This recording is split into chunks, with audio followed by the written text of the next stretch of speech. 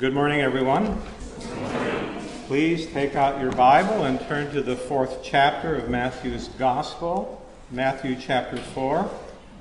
That's on page 809 of the Pew Bible. And today we're going to be reading verses 1 through 11, Matthew chapter 4, verses 1 through 11. I'm going to read, so please follow along in your copy of God's Word. And I ask that you please pay close attention. This is the Word of God today for this congregation gathered together here.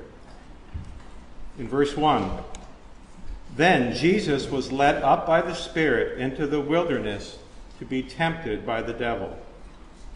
And after fasting 40 days and 40 nights, he was hungry. And the tempter came and said to him, 'If you are the Son of God, command these stones to become loaves of bread.' But he answered, 'It is written, man shall not live by bread alone, but by every word that comes from the mouth of God.' Then the devil took him to the holy city and set him on the pinnacle of the temple, and said to him, 'If you are the Son of God, throw yourself down, for it is written, he will command his angels concerning you, and on their hands they will bear you up, lest you strike your foot against a stone.' Jesus said to him, 'Again it is written, you shall not put the Lord your God to the test.' Again the devil took him to a very high mountain and showed him all the kingdoms of the world in their glory. And he said to him, 'All these I will give to you, if you will fall down and worship me.' Then Jesus said to him, 'Begone, Satan, for it is written, you shall worship the Lord your God, and him only shall you serve.' Then the devil left him, and behold, angels came and were ministering to him." Please join me in a word of prayer.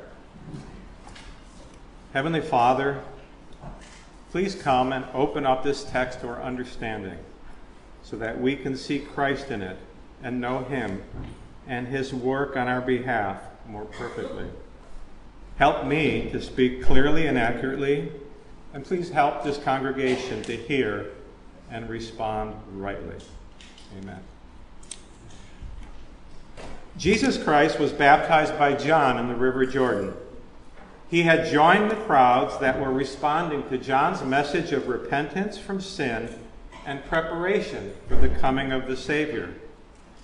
John preached that men must turn from their sins and look in faith to the one who is to come, the Lamb of God who takes away the sin of the world. When Jesus came down to be baptized by John, John was understandably reluctant to baptize Jesus, who he recognized to be greater and more worthy than himself. In fact, John described himself as not even worthy to loosen the laces of Jesus' sandals, and said to Christ that he, John, needed to be baptized by Christ and not the other way around. But Jesus was determined that he would identify himself with those who were responding to God's message, John's message, and he therefore underwent the ceremony of baptism. The gospel writer tells us that when Jesus came up out of the water, immediately the heavens were opened to him, and he saw the Spirit of God descending like a dove coming to rest on him. Then an audible voice originating from heaven attested to the complacency, that is, the pleasure of God in his Son, saying, "This is my beloved Son, with whom I am well pleased." All the persons of the Trinity participated in this signal event, marking the beginning of the public ministry of the Lord Jesus Christ, who indeed had come to be the divine Savior, the Lamb bearing away the sins of the world. Perhaps surprisingly, after experiencing this publicity of divine acclamation and recognition, Jesus did not immediately launch into his public ministry. Rather, we see that under the leading of the Holy Spirit, he then went out into the wilderness to experience a season of temptation from the devil. That is, God, the Holy Spirit, guided the God-man, Jesus Christ, into the wilderness for the express purpose that he should experience the various temptations and snares that the enemy of God would use to assail him. Now, this seems peculiar to us. We know that it's necessary that we personally seek to avoid temptation whenever we are able to. In fact, Jesus himself, 1 chapter later, or 2 chapters, when teaching his disciples how to pray, taught them to ask God to lead them away from temptation and to deliver them from it. In the case of Jesus, however, rather than shelter him from temptation, the Holy Spirit not only led him to it, but directed Jesus over a period of 40 days to undergo extended temptation, as we read in Luke's Gospel, the 4th chapter, verses 1 and 2, where it says, Jesus, full of the Holy Spirit, returned from the Jordan and was led by the Spirit in the wilderness for 40 days, being tempted by the devil. The grammar makes clear that the Spirit was directing and Christ was experiencing during the entire time of 40 days a lengthy and very difficult course of temptations. So in your bulletin you have the outline, and so this is outline point Roman numeral A. Who planned this event? The Holy Spirit planned this event. This unexpected event in the life of the Lord Jesus immediately raises many significant questions in our minds as we study the gospel narratives. If Jesus were to be the Savior of the world, he must necessarily be a sinless Savior. Why then would God himself place his Son in the path of sin, exposing him to danger, ruin, and the failure of his mission? Why would God lead Jesus to act in a way directly contrary to what is expressed as the will of Jesus for his disciples in the model prayer that he taught them? And frankly, what is contrary to common sense and all rules of prudence? Were not the heavy demands of the public ministry that would soon be placed upon Jesus sufficient for him to bear? Weren't there people that needed to be healed?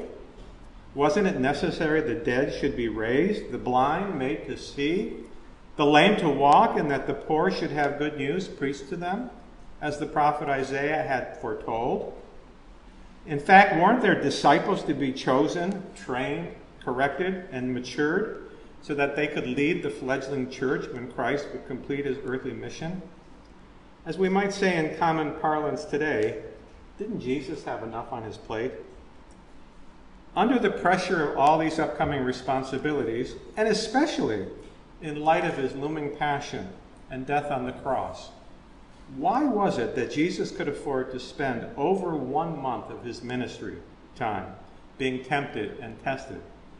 Nay, even more so, why was he under necessity to spend this time by himself in the wilderness in a way so seemingly unproductive and unnecessary?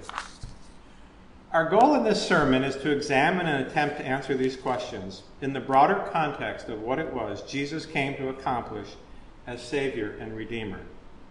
If our understanding of the purpose and mission of Christ's earthly life and his accomplishments does not attain to what the Bible reveals them to be, we will have difficulties with this episode, and we will respond with answers to these questions that are less than what Jesus deserves in reward for what he has done. So let's start by looking closely at the gospel text in order to understand historically, in proper context, exactly where, how, and what happened during this temptation of Christ. The three writers of the Synoptic Gospels, Matthew, Mark, and Luke, all record some facts about this important episode in Christ's life. The accounts in Matthew and Luke are very similar. Mark's Gospel, on the other hand, gives only a brief summary of the temptation of Jesus.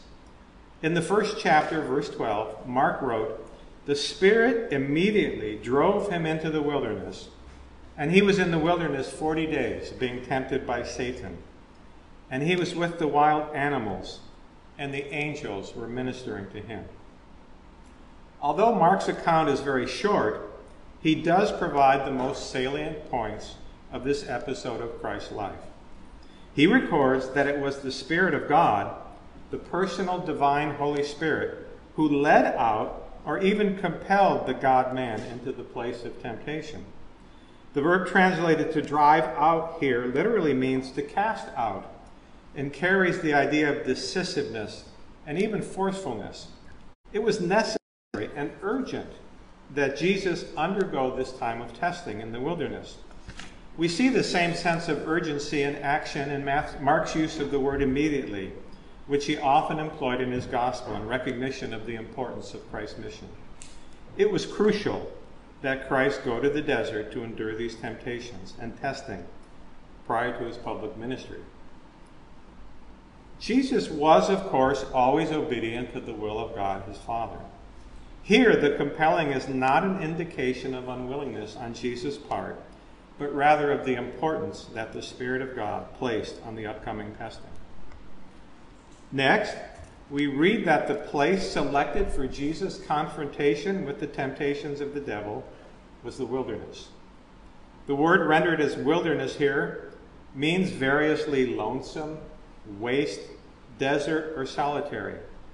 It is used in the New Testament, for example, of the desert of Judea to the southeast of Jerusalem and the direction of the Dead Sea, where the rain decreases and the heat increases as the land's elevation falls to its lowest level on earth, 1,388 feet below sea level. During the 4 summer months, the average daily high temperature touches 100 degrees Fahrenheit. I wonder if we'll get there today. This was the location wherein John the Baptist was preaching, and it traditionally held to be the place of the tempting of Jesus. And this is the area that's been highlighted on the map you have in your bulletin. Regardless of the exact physical location or locations in which these temptations took place, we can be certain of at least the following characteristics of this location. First, we can know that the wilderness was a physically difficult environment for Jesus to be in. The Spirit directed Jesus to a place where the only resources he would have were those he could provide with his own abilities and those that God would graciously provide for him. The physical dangers Jesus faced in the wilderness were very real. He did not have access to the latest outdoor gear from Eastern Mountain Supply. Sufficient drinking water may have been problematic in the Judean desert. Extremes of heat during the day were, but perhaps also surprising exposure to cold temperatures at night.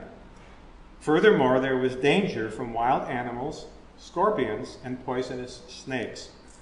In biblical times, there were still large carnivores present in the region that is today's Palestine, as in Mark's Gospel. This is outline 2b1. Jesus' situation was dangerous. In this wilderness experience, Jesus was physically isolated and cut off from help from the outside world. Not only did this isolation increase the physical difficulty and danger of the time Jesus was spending there, but as we shall see, he was engaged in a task and a spiritual battle that was uniquely his own, and that he must undertake without any outside assistance.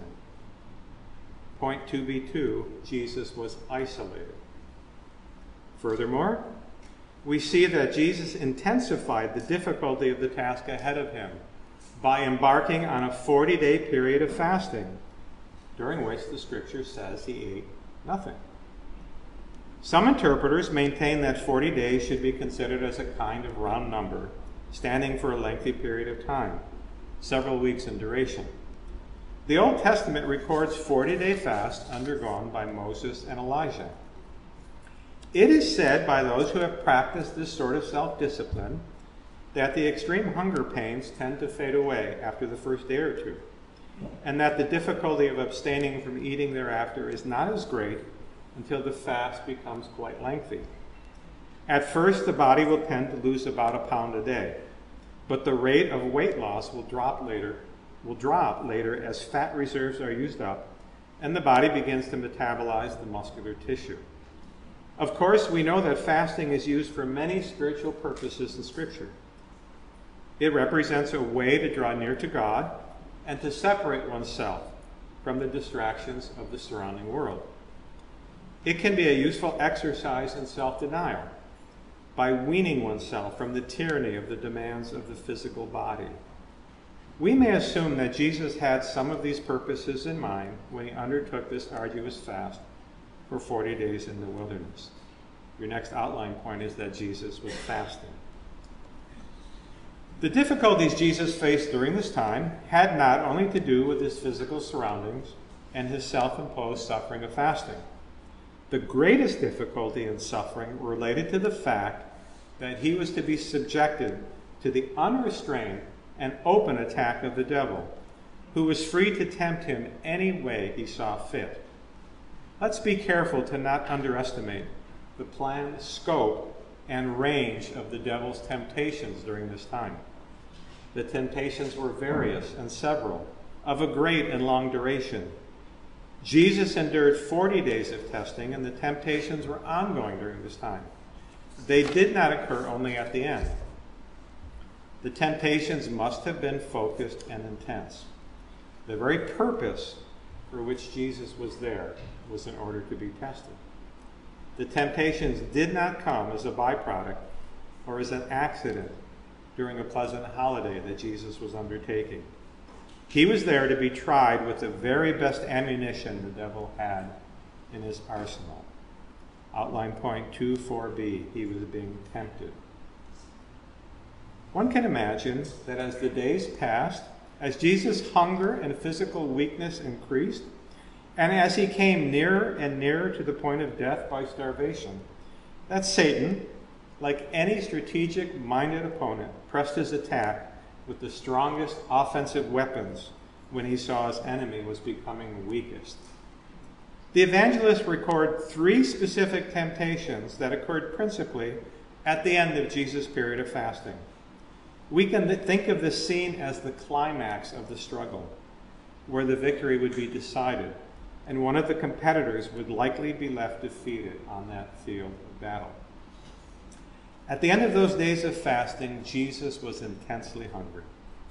The enemy came to try to take advantage of the situation and spoke the following temptation to Jesus. If you are the Son of God, command these stones to become bread. The original language used shows that the devil conceded Christ's divine sonship to be true. The devil was not saying, if you are the Son of God, and you may or may not be, but rather, if you are the Son of God, and I know that you are, command these stones to become bread. Satan echoed the affirmation that came from heaven at the baptism as part of his bait. Outline point 2c, the first temptation was to make stones into bread. There can be some ambiguity as to exactly how sin enters into this temptation of the devil. It would appear from the gospel accounts that the period of fasting had been completed at this time. Most likely, the temptation was to lure Jesus to use the divine powers that rightly belong to the second person of the Trinity in a way not in accord with the will of God the Father during Jesus' sojourn here on earth.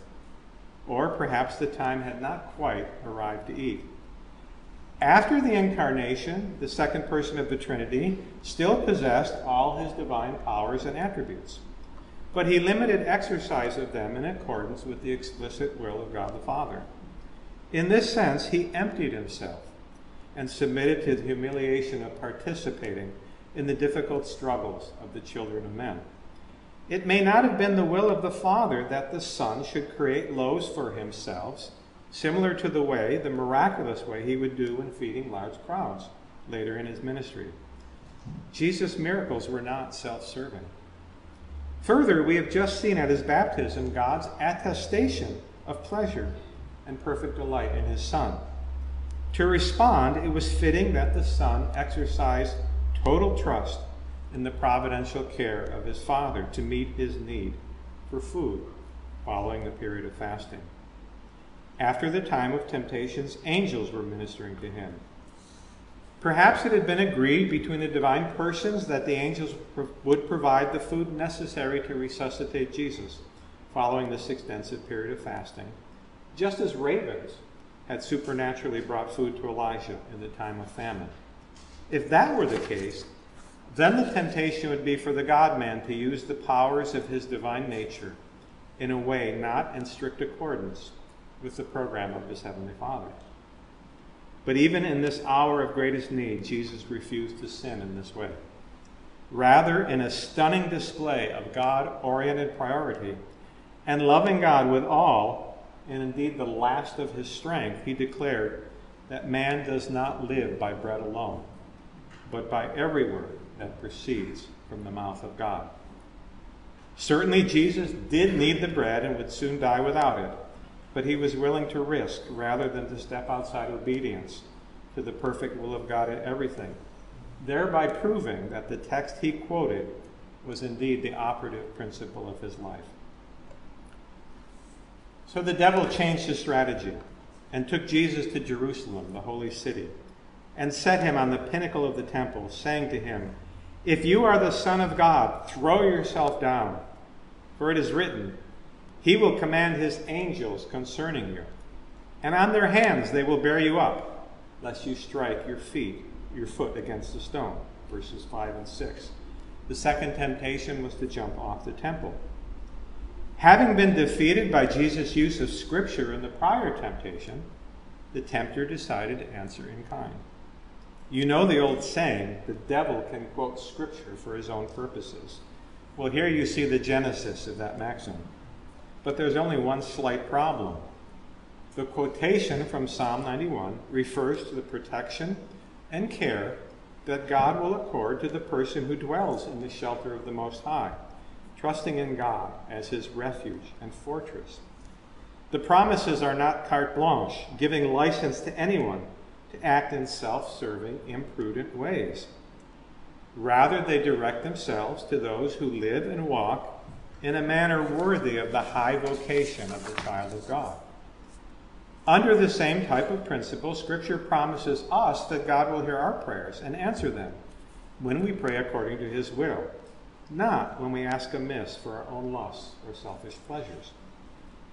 This temptation appealed to the common human weakness for notoriety, glory, and the approval of others, rather than trusting one's status to the always just providence of God. The temple represented the center of Jewish religious and cultic life, buzzing with ceremonial activity and filled with the cream of Israelite piety. A flamboyant display demonstrating the unique status and God approval of Jesus could set the stage for him to sweep into national life and into the popular conception as a new and charismatic religious leader, guiding the Jews to spiritual renewal, and perhaps eventually casting off the detested and defiling yoke of the Roman occupation. Fortunately, Jesus' motivational set and heart direction were completely contrary to that of the fallen and worldly minded.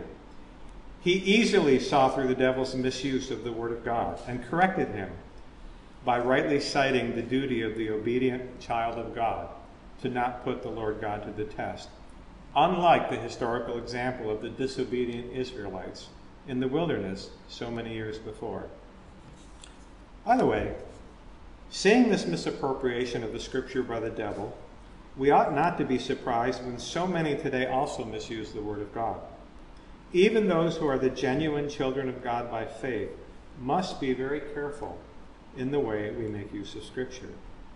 When we seek to apply God's Word to a particular situation, we must always adhere to the intent of the author, using sound principles of interpretation, and act out of a clean conscience and a pure heart. For the final temptation in Matthew's account, the devil played his trump card. He took Jesus to a high mountain and showed him all the kingdoms of the world and their glory. Luke adds that this was done in a brief moment of time. Whether this vision was purely physical or whether a supernatural element enabled the devil to make a panoramic display of the wealth and glory of all the great kingdoms throughout history, we cannot fully know for certain. I tend to think in those later terms. He said to Jesus, "All these I will give you if you will fall down and worship me."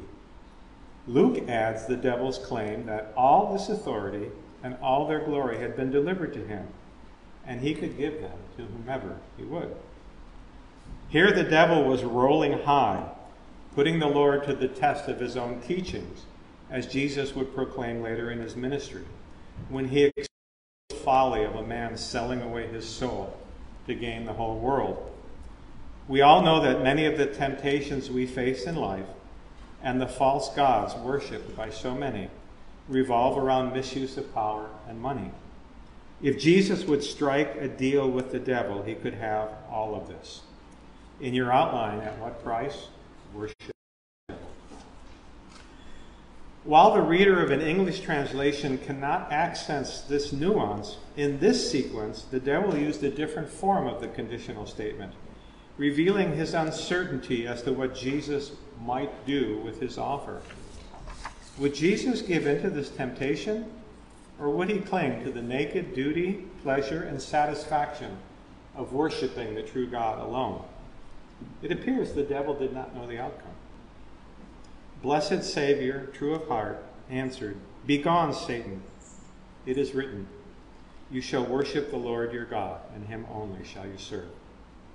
The divine Son of God exercised full authority over Satan and his agents, an authority they were always compelled to acknowledge and to which they must submit during his time on earth. In obedience to this authority, the devil left him until a more opportune time for temptation should come, and angels came and were ministering to him. Likely they brought him the food and drink and possibly the medical attention he would need to recover from this debilitating near-death experience.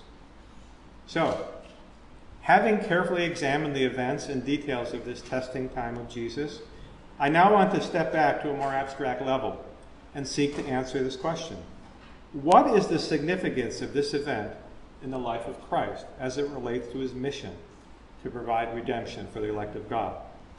It must be true that the gospel writers considered the testing to be more than a private event in the life of Jesus, to be passed over silently, as were most details of the first 30 years of his earthly life. So we can conclude the evangelists regarded Christ's triumph over these temptations and his spiritual enemy as public events that hold great importance for us today. Well, like virtually everything in the Bible, many interpretations have been put forward to explain and try to understand the true significance of these historical events. I want to summarize 3 different interpretations in order of increasing penetration and insight into the life and role of Jesus. Think of good, better, and best. In fact, I will claim that all 3 of these explanations contain truth and are valuable to us today. However, the first 2 explanations, while true and helpful and necessary for our understanding, are not sufficient to extend to the total depth of what Christ accomplished.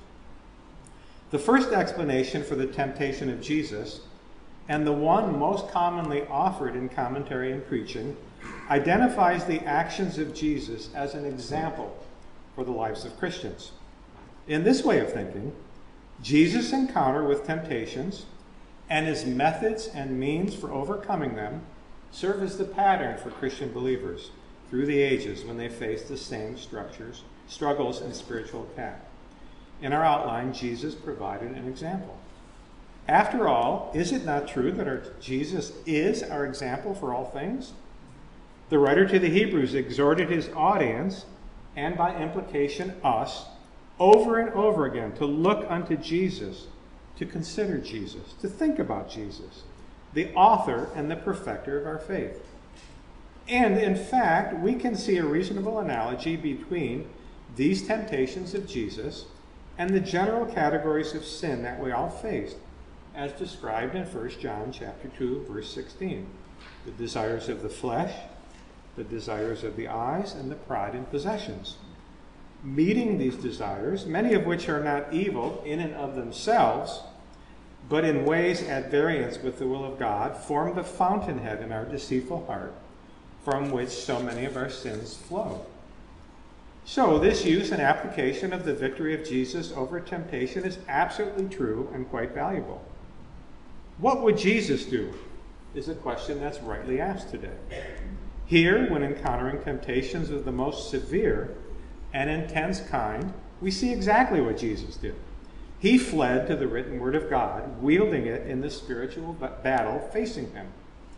He knew that infallible guidance and right principles of life are found in the Scripture. When temptation came, Jesus found his victory in the inexhaustible treasury of God's Word. For Jesus, finding the guidance written in the Word of God was sufficient to settle the matter once for all. So today, when we face temptation, we can and ought to follow this example of Christ. How many scandalous sins and failures, how much suffering and pain, how much reproach to our Christian witness in the name of Christ could be avoided if we simply followed the example Jesus left for us here. From the newborn believer to the grizzled elderly saint, following in the steps of Christ can lead us to spiritual victory by overcoming temptation. Is this interpretation of the temptation of Christ as an example for the saints to follow valid for us today? Of course, but it's not our focus. A second explanation for our text today considers the role of Jesus as the divine sin bearer and Savior.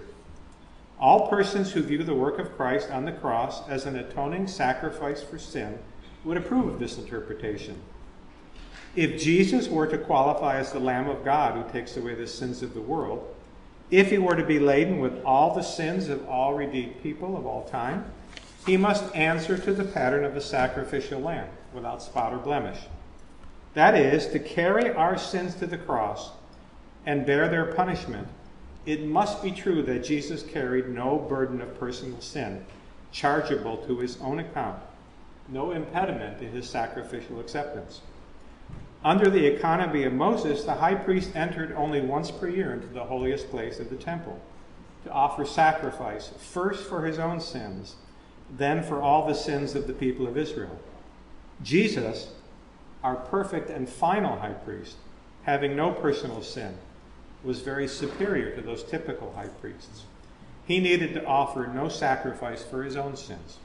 Furthermore, he offered his own efficacious blood rather than the powerless blood of goats and bulls, which could never take away sins. So under this view, the gospel writers are giving us a glimpse into the eternal purity of the sinless Savior, showing us that he was fully qualified to bear and atone for our sins by his sacrifice on the cross. In other words, evidence that Jesus was a sinless Savior. Is this interpretation of the temptation of Christ valid for us today? Of course. It should increase our love, admiration, and joy in Christ, and help us to glory in the cross and in our free and complete salvation. But it's not our focus. So these two interpretations, the first that Jesus set an example of conquering sin and temptation, the second that Jesus is displayed as sinless Savior, are good and valuable. But I proceed to introduce a third interpretation. And to do this, I'm going to need a new word in another text. The new word is surety, S-U-R-E-T-Y. This is not a word frequently used in conversational English today. The basic meaning is a person who undertakes to do or accomplish a task in place of another person. Sometimes the word is used in a financial sense as a guarantor of a loan who offers security of payment. Often the responsibility of the surety only comes into effect upon the failure of the first party to perform a contracted duty. Perhaps some of you have co-signed your child's college loan. If you did so, you are now legal surety to pay the loan in the event of default by your children. You may soon come to regret your decision to take on this binding responsibility. Now, what does the role of surety have to do with Jesus? In Hebrews chapter 7, verse 22, the author states that the priesthood of Jesus, which will continue forever, makes Jesus the surety or the guarantor of a better covenant. So let me now state clearly the takeaway point of this second part, and indeed of the entire sermon. Under the new covenant, Jesus acted as our surety to undo the failure of Adam, who plunged the entire human race into sin and condemnation. That is, Jesus performed the perfect righteousness required by God to accept our persons as righteous, and also acted in the sacrificial role of bearing the penalty due to our sins. In your outline, Jesus acted as our surety. As surety, Jesus lived a perfect life, and in place of man, he faced and overcame all temptation common to man. Hebrews 4:15 states that he was in every respect tempted as we are, yet without sin. You'll note that in Luke's account of the temptation in chapter 4, verse 13, it says that the devil departed from Jesus when he had ended every temptation. Undoubtedly, as our surety, in this desert experience, Jesus endured temptations in all categories and all types with which we ourselves are beset and under which we sin. Also, as surety, Jesus died a sacrificial death, and both life and death took place in our stead. And both were demanded before sinners could be saved without violence being done to God's holiness.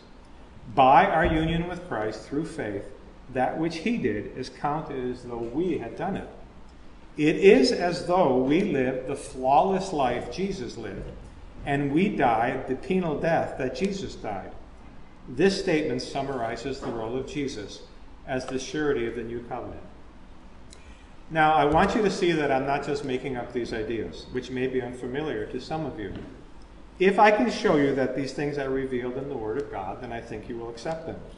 The word surety and the concept of surety may both be simple, but the classic text of Scripture that establishes the role of Jesus as surety is rather complicated. So we're just going to extract the most fundamental point that conclusively shows that Jesus did act as our surety. So please turn in your Bibles to Romans chapter 5, and we're going to read again the scripture reading from today, starting in the 12th verse. From Romans chapter 5, starting in verse 12, the text from our earlier scripture reading. Verse 12, Romans 5. Therefore, just as sin came into the world through one man, and death through sin, and so death spread to all men because all sinned. For indeed, sin was in the world before the law was given, but sin is not counted where there is no law. Yet death reigned from Adam to Moses, even over those whose sinning was not like the transgression of Adam, who was a type of the one who was to come. But the free gift is not like the trespass. For if many died through one man's trespass, much more have the grace of God and the free gift of grace by that one man, Jesus Christ, abounded for many. And the free gift is not like the result of that one man's sin. For the judgment following one trespass brought condemnation, but the free gift following many trespasses brought justification. If, because of one man's trespass, death reigned through that one man, much more will those who receive the abundance of grace and the free gift of righteousness reign in life through the one man, Jesus Christ. Therefore, as one trespass led to condemnation for all men, so one act of righteousness leads to justification and life for all men. For as by the one man's disobedience the many were made sinners, so by the one man's obedience the many will be made righteous. Actually, this text twice directly states the very thesis I seek to establish. It does so in an extended comparison or analogy between two historic human beings. The first one, Adam, and the second one, Jesus Christ, called the last Adam in order to emphasize this analogy. Paul states that the deeds of Adam affected all his posterity in the most profound way. Likewise, the deeds of Christ affected his posterity in an opposite but much greater way. Outline point C2, 3C2, each one affected their posterity. We see this analogy explicitly stated in verse 18. Therefore, as one trespass led to condemnation for all men, so one act of righteousness leads to justification and life for all men. One trespass, the sin of Adam, led to death and condemnation for all men. That will teach me to make a gesture. I won't do it again. Here we encounter the historic, unique Christian doctrine of original sin. The New England Primer of 1687 taught both theology and the letter A to children with the delightful rhyme, "In Adam's fall, we sinned all." You know, if you teach children Dr. Seuss, you will get Dr. Seuss foolishness. If you teach the Holy Scripture, you might get Puritans. God created, organized, and hierarchically arranged the human race in such a way that all of the posterity of Adam, all of us living today, all who have lived, and all whoever will live, are counted as having participated in the sin of Adam and therefore received the guilt and consequences of it. Adam's sin brought condemnation. But in an analogous way, the obedience and consequent reward earned by one man, Jesus Christ, are counted for the obedience of all of his posterity, and the reward is gifted to them. Paul speaks in legal terms here. One trespass, that of Adam, caused legal judgment and condemnation for the entire human race. Fortunately and gloriously reversing this ruin, one righteousness, that of Jesus Christ, resulted in justification, righteousness, and life for all men who are in him. Christ's righteousness brought justification. These facts are so stunning that Paul felt the need to repeat them. In verse 19, he stated, "For as by the one man's disobedience the many were made sinners, so by the one man's obedience the many will be made righteous." The legal judgment on the descendants of Adam results in condemnation as a result of Adam's one sin. Men are already sentenced at the bar of God and will bear the full punishment due to this sin. But the obedience of the one man, Jesus Christ, will likewise be recognized legally as the righteousness of the many who are joined to him through faith. Again, we see a legal judgment, declared not guilty or justified, as the verdict pronounced by God of those who are counted righteous with the merits of Christ's obedience. In both cases here, the principle is one for many. One for many. By the act of one man, Adam, the condemnation has come upon many. That is, to any and all represented in union with Adam, or the entire human race. And the righteous act of one man, Jesus Christ, with the verdict of acquittal, comes upon all who are represented by and in union with him. Importantly, in verse 19, the verb translated twice to make in several English versions does not mean to make in the sense of changing the nature of something, as in the baker makes the oats into bread, but rather carries the connotation of to place into a category or to appoint into a position, as in Paul instructed Titus to appoint elders in every place. Hence, the nuance added to Paul's explanation in verse 19 clarifies that the disobedience of Adam placed many into the category sinner, while the obedience of Christ in turn later places many of those same people, now redeemed, into the category of righteous. All are placed into the category sinner or righteous. In both cases, the consequences of the actions of one person affect and indeed control the destiny of untold millions of persons. Please note that the analogy reveals that consequences experienced by individuals who federally participate in the actions of the representative men Adam and Jesus are not a result merely of their own individual actions. That is, the condemnation of the children of Adam comes formally as a result of Adam's one act of sin, and then additionally, but not exclusively, as a result of their multiple individual acts of sin, Adam having acted as a public person for them all. The righteousness credited to the children of Christ in the same way formally comes not as a result of their individual acts of righteousness, but as a result of the perfect righteousness of Christ, in which they participated, with Christ as public person acting for them all. This is nothing less than the doctrine of justification by grace alone, through faith alone, in Christ alone, when examined from the point of view of the saved and justified sinner. Alternatively, viewed from the vantage point of what Christ has accomplished as the central figure in all of history, we see the doctrine of the role of Christ as surety, he acting on behalf of and in place of his people. Well, these are life-transforming doctrines, aren't they? But this is the good news, the gospel of Jesus Christ. It is a life-transforming message that all of those represented by Christ and joined to him by faith are counted righteous because of the once-for-all-time righteousness of the life and death of the divine Savior. This is the best and most amazing news possible. Exactly the sin of one man, Adam, brought death judgment, condemnation, and ultimately hell on the entire human race. Their later individual sins only added to and confirmed the judgment of this original sin. But, springing from unspeakable grace and mercy, the perfect righteousness wrought by Christ has brought life, acceptance, glory, and eternal joy to those who receive the gift of righteousness and the abundance of grace through that one man, Jesus Christ. When Jesus was being tempted in the wilderness, the gospel writers pulled back the veil and gave us an open window into exactly how Jesus was working out the one righteousness that would appoint many sinners into the category of righteous. Viewed in this way, we can see that Jesus was acting on our behalf in the wilderness. Each of us has failed the test of temptation. Adam, the first man, failed the temptation while in earthly paradise, where he had every advantage needed to overcome sin, yet he fell.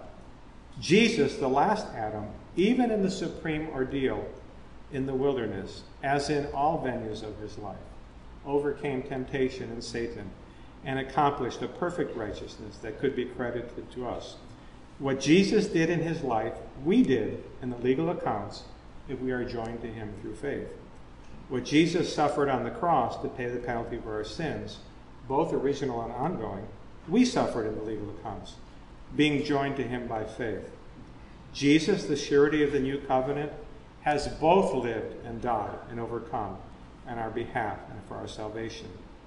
Quoting Paul again from Romans chapter 5, and leaving out the intermediate parenthesis of thought, we see the logic. In verse 12, therefore, just as through one man sin entered into the world, and death through sin, and so death spread to all men, because all sin, skipping now to verse 18, so then, as through one transgression there resulted condemnation to all men, even so through one act of righteousness there resulted justification of life to all men.